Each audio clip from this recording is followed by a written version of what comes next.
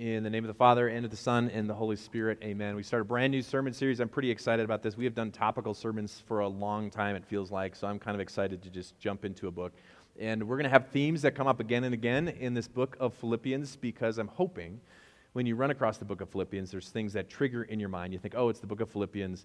I got to know this, this, and this. So that's the goal with this. And the title of our series is Joy Equals Us.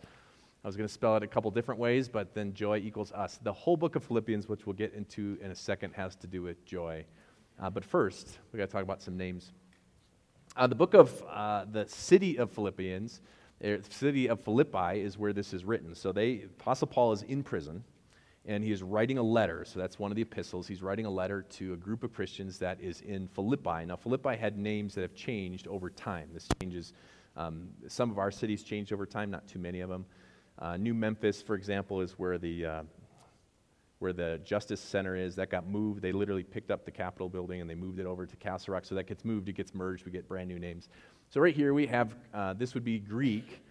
It would be I didn't look up the exact Greek word, but I would say it would be probably pronounced Krenides, and that just means fountain. So originally it's known as the place of the fountain. This is not a big place, by the way, a couple thousand people. And then it changes names. When Philip II comes in, he utterly defeats it. And so very humbly, he names it Philippi after himself. So that's what he did. And I should do that when when I move into a new house, I should rename it after myself. I have conquered that home. And then it has a couple name changes. This is all BC, before Christ. And then if you know the story, you know where you have where Julius Caesar is betrayed. And then they say, et tu, Brute. So Brutus gets together with Octavius, and they fight. And then they eventually work together to beat at the Battle of Philippi, and then they rename it something very easy, Colonia Victrix Philippensium. It gets worse. Then it gets changed to Colonia Julia Philippensis. Then it gets changed to Colonia Augustus Julia Philippensis. Could you imagine like this guy being a part of a sports team? They're like, what sports team are you with? I'm with Colonia Augustus Julia Philippensis. I can't imagine this happening at all. I think the guy'd be like, I'm from the CIP, baby. That's what I'd be saying. Like this is... So, but eventually it gets changed. This obviously gets old, and they say, okay, let's just go right back to Philippi. So this goes through all these different name changes, but eventually by the time we get to the New Testament, and they're talking with the Apostle Paul, it's back to Philippi, named after Philip II. So that's where they're writing to. And what do we want to know about this place? Let's talk just some of the looks. This isn't a great picture. You can look it up on Wikipedia, mostly because I took this picture right from Wikipedia. And here's some of the ruins that are there, and in every Roman town, when you go to any of these, this is a Roman colony, they always have an amphitheater. So you can go to some that are preserved really well and some that are not. So some of the best preserved ones would be like, if you go to, how did I just lose it? Where the volcano was, Pompeii, there we go. I was going to say Pamplona, and that's made up, I think. So Pompeii is, you can see some of the best amphitheaters. They would go there. The acoustics make it so some person in the middle could talk, and then even when they couldn't hear them, they would wear masks. This is where some of this comes from, facade. They would wear a mask, and it would have like a cone in it so that they have these kind of over big heads, kind of like mascots. So you'd have these mascots, they'd have these extra big heads, and they would do theater, Greek theater, with these things. So this is some of the interior pictures. You can still go there. There's not really a functioning city there now. It would mostly be for tourism so people could see Philippi. But where is that? Very clearly, on my computer this looked a lot better. A very washed out picture. Somehow I used a mimeograph to put this on here. But the dot up there is where it's at. These are the fingers of Greece. Some of you have been to Greece. Like Athens and stuff would be over here. This is way up in the upper part. And this is the first time the Apostle Paul preaches in what we had known as Europe. So up until this time, this is not really Europe. He's in the other areas. Ooh, this one looks better. Good. So if you know the Mediterranean Sea, like Club Med, if you go all the way over to here, you'd start to get to Jerusalem and some of the areas over here. So we have Greece and then Italy. It would be kind of way up in here. If you're really cool and you can hang out here. Most of you, when you go to Europe, probably don't go that far because it's a whole separate trip. It's a lot farther than just going to Italy. And when we talk about Rome, Rome's kind of up in the middle. And when we talk about Pompeii, it's kind of up towards the middle as well. So what's the story with Philippi? Like, why is he writing a letter to the Philippians? A couple things that we're going to talk about in this book. 4 things that I think are kind of main things that identify this book a little bit different than some of our other books. 2, it is written to retired soldiers. So we don't know exactly how this all went down. But when they made it, they would expand the kingdom. Okay, so you're a Roman government. You go and you win the battle of Philippi. Like, how do you keep the battle? How do you keep the area of Philippi? If any of you guys have played Risk and things like this, you know, like you got to keep people there, right? Otherwise you lose it. That's exactly what happened. So they gave land to some of these soldiers, the praetorium and things like that. They would give land to the soldiers and say, hey, if you will stay there and be like a citizens' militia, you can have land. So that's kind of the deal. So this is almost all retired soldiers that are hanging out in Philippi. That's what they say. Not a huge town. They got land. They got to stay there. With that, you might not believe this, but there's not a lot of Jewish people in the Roman army. So when he goes to write this letter to this people who are not Jewish, let me ask it this way. If you were going to convince someone, a lot of the books in the Bible are convincing Jewish people that Jesus is the Messiah that was promised. And if you're going to convince a Jewish person that Jesus is the Messiah, where would you start? You'd start with Old Testament, because they know the Old Testament. That's their Bible. So when we say, like, we have the Bible, Old and New Testament, Jewish people totally familiar with the Old Testament. So for example, in Pentecost, in Acts chapter 2, he goes and he starts preaching, and in like a 10-minute sermon, he quotes the Old Testament to these Jewish people like 3 different times. So then when you get to the book of Philippi, there are absolutely no Old Testament quotes. So he's not talking to Jewish people. He says, I'm not going to bother. In fact, the synagogue is not even mentioned in the book of Philippi. Usually when Paul shows up to a new town, when you read the book of Acts, it says, then he went to the synagogue, right? And he preaches there until he gets kicked out. And then he goes and preaches somewhere else. But in the book of Philippi, they don't even mention the synagogue. So he's not even going there. There probably was a synagogue. It just probably wasn't very big. So the synagogue is like the Jewish church. They would worship there on Saturdays. So more about... This should click here. Oh, nice work, Jared. I'll just talk about the next point like this. So more about Christian living. I think that's a good thing, because if he's talking to a group of people that he's not trying to convince that Jesus is the Messiah, they already know that Jesus is the Messiah. So their biggest thing for them is, what does it look like coming from this kind of pagan culture of the Roman world and the gods and Saturn and all this other Saturnalia and all these other festivals and things like that? What does this look like to live as a Christian? And so as far as I know, you're not Jewish. If you are, just send me a text, and I'll never say that sentence again to our group of people. But as far as I know, we don't have Jewish people here. And so most of you also are convinced that Jesus is the Messiah. So I think it's a helpful book for us, because we're not going to go through and try and again and again that, hey, Jesus really is the Savior, and you go like, I already know that. Instead, we're talking about, what does it look like to walk in this world and be a Christian? And I think that's why it's going to be one of the helpful books for us. And with that, and you can guess the last point, joy in all circumstances. This is a huge thing. And so we're going to talk about joy for a little bit right now before we get into the book. Joy is a little bit different than happiness. If I would give definitions, there's a lot of people that are happy that aren't full of joy. So this is maybe my own definition. And joy is being content in all circumstances, which is way different than being happy. You can have a dog that is not joyful, but you can have a dog that's happy. When is your dog happy? You play catch, the tail wags, right? It's really obvious. They've got indicators. The tail wags. You scratch their belly, their tail wags. You come home, they jump on you, their tail wags. You give them food, their tail wags. They take a nap, their tail doesn't wag, but it's very content somehow in this little ball of something. So an animal can be happy, right? An animal can be happy. And sometimes you make your goal, when you have kids, for example, and this is where I think it comes through, you make it your goal that my kids are happy. Is it difficult to make your kids happy when they're little? Well, sometimes, if they're colicky, it could be challenging. But for the most part, you need 3 things, right? When they're little, as long as they're fed and they're clean and they're swaddled, they're a happy kid. The circumstances are fine. As long as there's not loud noises or anything like that. So you go to some homes and you can't ring the doorbell, right? Now people are going to get mad at me. They're going to be like, he's such a jerk.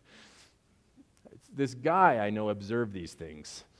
You can go to some houses, you can't ring the doorbell. They can't do anything if it's not, it's nap time. You go, every single thing is, John's smiling because you can't ring his doorbell, all right?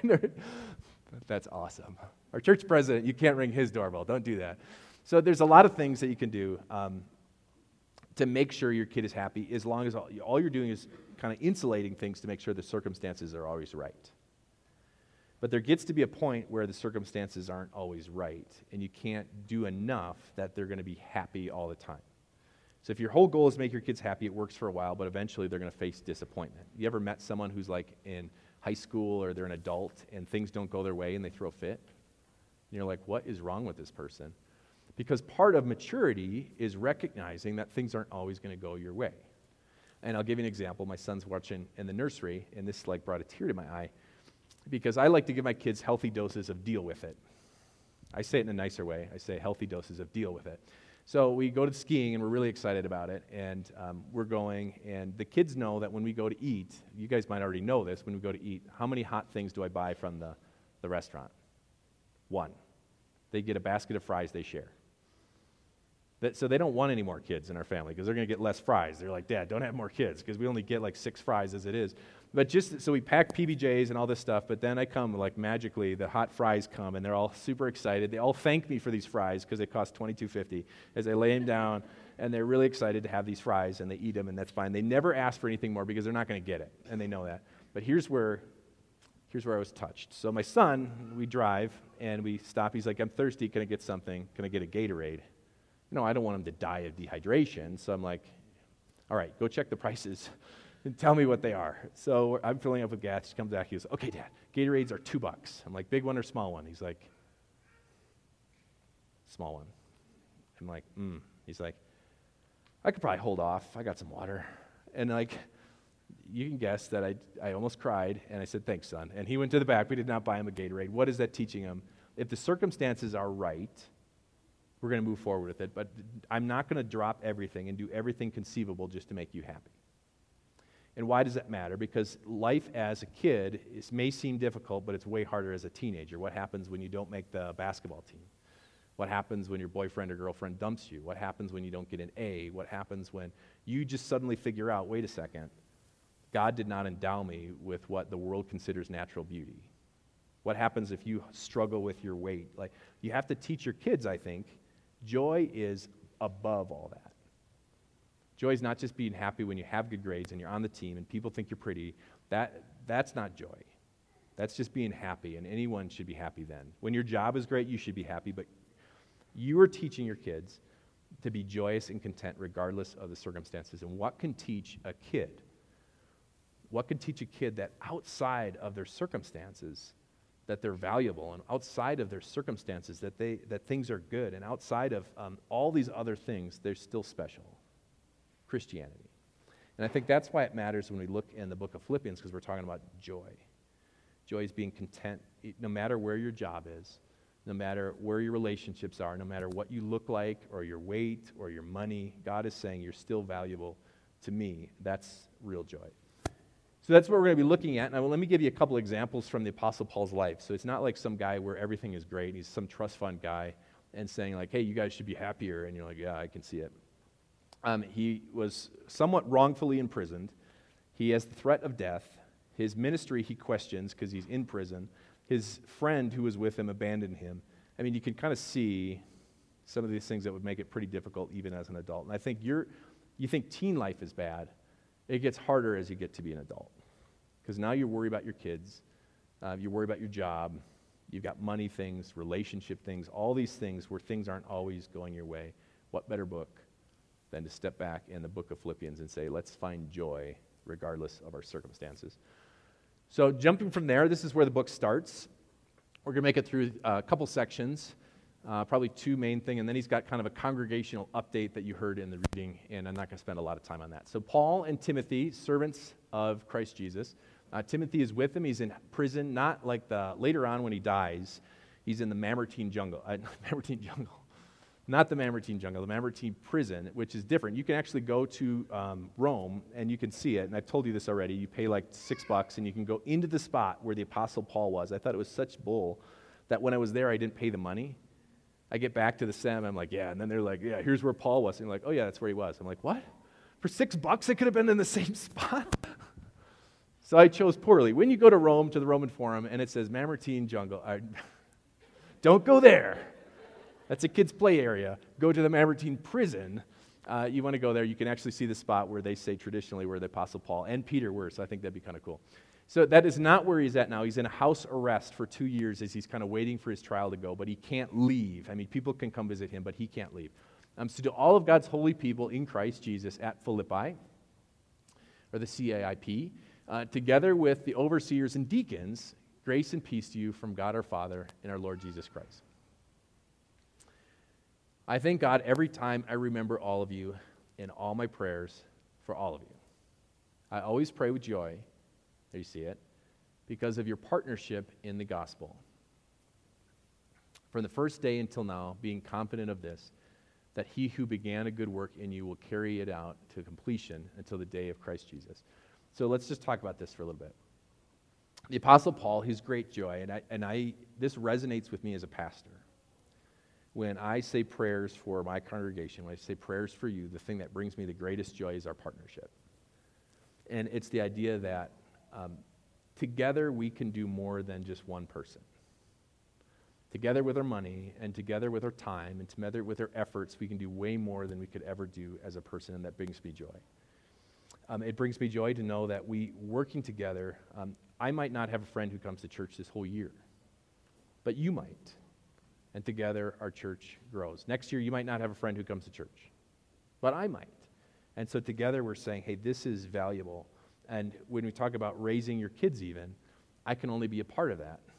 But it brings me great joy to see you taking part in your kids. It brings me great joy to know that there's someone who's watching our kids right now and our teens and teaching them a lesson. It brings me joy to know that there's someone who's going to raise up our kids. This all brings great joy, just as it did to the Apostle Paul, because I think partnership is something that's kind of special. Here's how here's how Solomon talks about it. Two are better than one because they have a good return for their labor. If either of them falls down, one can help the other up, but pity anyone who falls that has no one to help them up. How many of you like doing projects by yourself? I only like to do projects by myself when I'm learning how to do them. So when I'm learning how to do something, I don't want anyone else around so they can't roll their eyes at me. When I fix my car and I'm trying to learn how to I don't want anyone else around because I'm learning and I can be embarrassed by myself. So I got on a lift yesterday with Steve Conan. So Steve was on the lift. We're cutting insulation off the ceiling. And Steve works in a bucket truck for CenturyLink. So how do you think I felt like a caveman tried to operate it? By myself, I feel like I'm a master. I'm like Steve gets on there and I just see him looking at me and he was really kind. And like, do you want to drive? He's like, yeah, I could do that. I could do that. He gets there, we're going up, and he does like everything just like what he knows what he's doing. You like to do, but just think about that. So then we work together, and you ever paint your house by yourself, like the interior? And you paint like for hours, and then you're like, wow, I got nothing done. Does you ever say that? Does that ever happen to you? Do you ever work with it like someone else is doing the walls and you're doing the trim while you're sitting and your knees hurt and you're like dragging along the bottom, and then you look up and the walls are a different color? Like the great joy of someone else working with you and how exciting that is when you work on a team. When you think about your best memories of school, I'm guessing your best memories are when you did stuff with other people. You're not like, hey, remember that one time I was in study hall by myself? No, you're talking about events and stories. The kids asked me, because Amy had to work, so we're in the condo, and Owen goes, tell me funny stories from college. So every funny story I had, both of them, were with people. Every funny story I had was with people. And so I work with, and let me give you one more example on it, the art of the high five. So there's a guy that I work with. His name is Pastor Matt Fry. So he is really a pretty straight-laced guy. So I go to say hi to him. He lives in Montrose. And I go, hey, how you doing, man? Just Tom Brady'd me. Like, no high five. I'm like, who doesn't high five? He's like, I don't high five. But so then he goes like this, shake. I'm like, well, I'm not going to shake. Take that, right? And so we have this standoff. You know, I'm like this, and he's like this, and he's like, all right, fist bump. So we fist bump, in the middle, but is there any risk involved in a fist bump? When's the last time you screwed up a fist bump? I mean, do you ever seen guys miss a fist bump? That doesn't happen. I mean, you can hit the one knuckle and it still looks all right. So there's no risk involved when you just like do one of these. The high five is a different story. The high five, there's risk involved. You ever see a missed high five? Someone takes their eye off the prize and they're like, oh, we got to redo that. They got to redo that because you feel so bad about it, right? You high five with Eric Schmidt. His hand's like 12 feet in the air. You're like, I don't even know if I can see it up there, right? You're trying to high five it, but you get a well-executed high five, what feels better in the world? There's risk involved, right? You can come back from this. Like if I go like this and you deny me, I can pretend I'm like cracking my knuckles.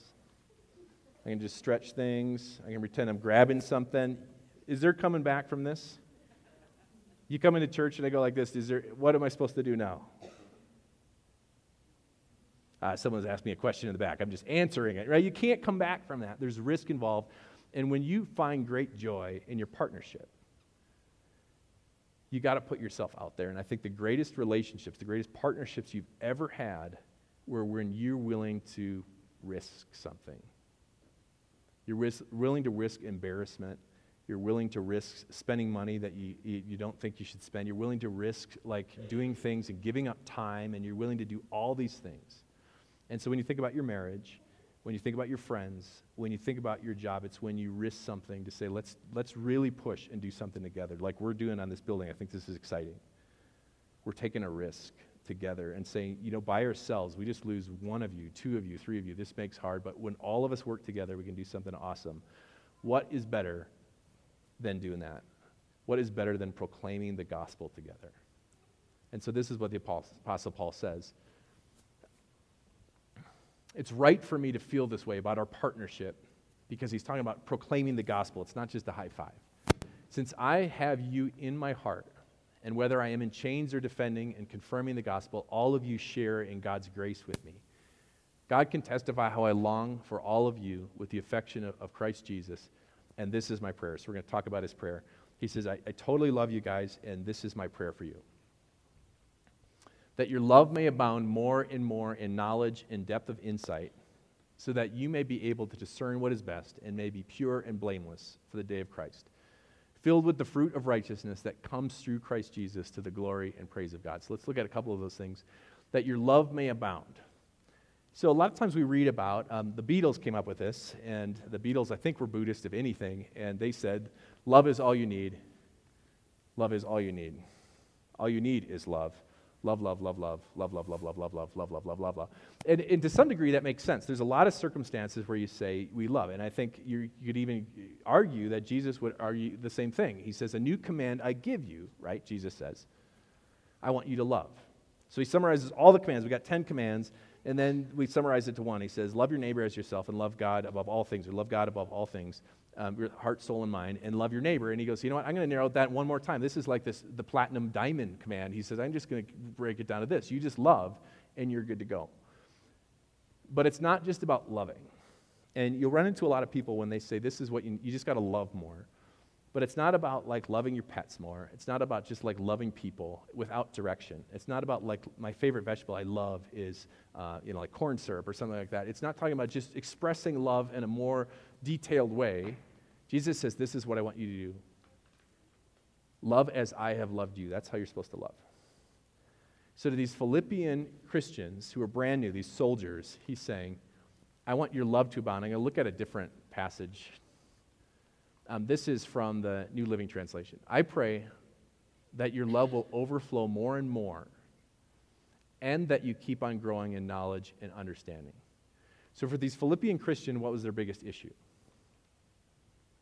There's two things, right? They weren't always expressing their love as a Christian, and the second thing is they didn't always know what they should do.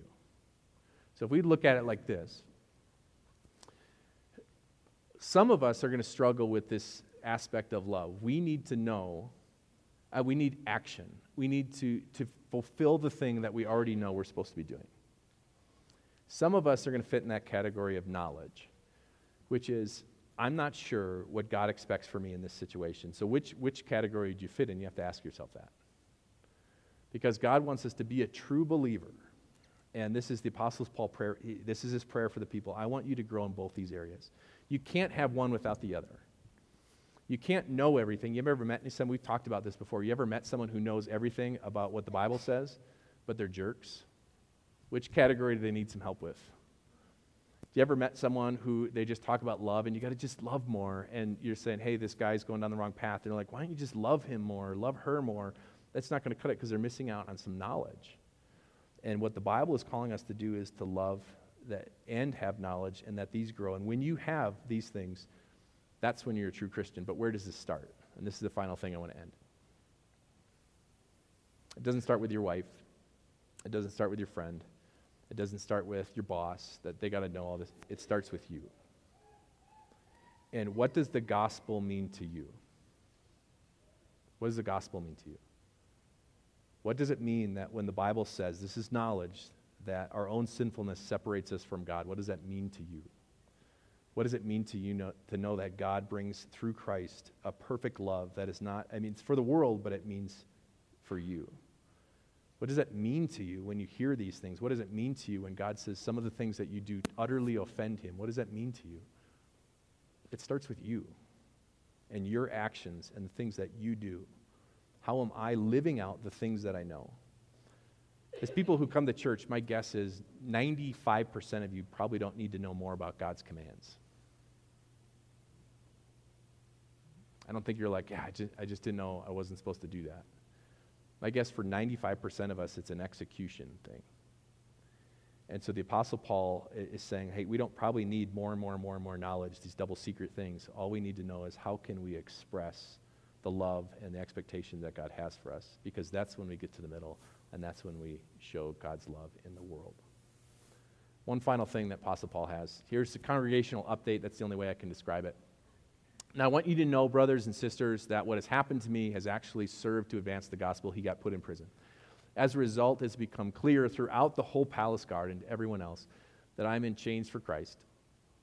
And because of my chains, because people are visiting him and the guard is hearing about it, most of the brothers and sisters have become confident in the Lord and dare all the more to proclaim the gospel without fear. It is true that some preach Christ out of envy and rivalry, but others out of goodwill. The latter do so out of love. He's just giving him an update. Knowing that I am put here for the defense of the gospel, the former preach Christ out of selfish ambition, not sincerely, supposing that they can stir up trouble for me while I am in chains. But what does it matter? The important thing is that in every way, whether from false motives or true, Christ is preached. And because of this, I rejoice. Yes, I will continue to rejoice, regardless of his circumstances. So what's our takeaways from today? I think we'd look and think about the awesome thing that we have as a group of Christians working together to proclaim something that's way better than a high five. Instead, we get to proclaim the gospel that changes life. And where does it start? It starts with our own knowledge about this gospel and our own action with that gospel as forgiven children of Christ. Amen.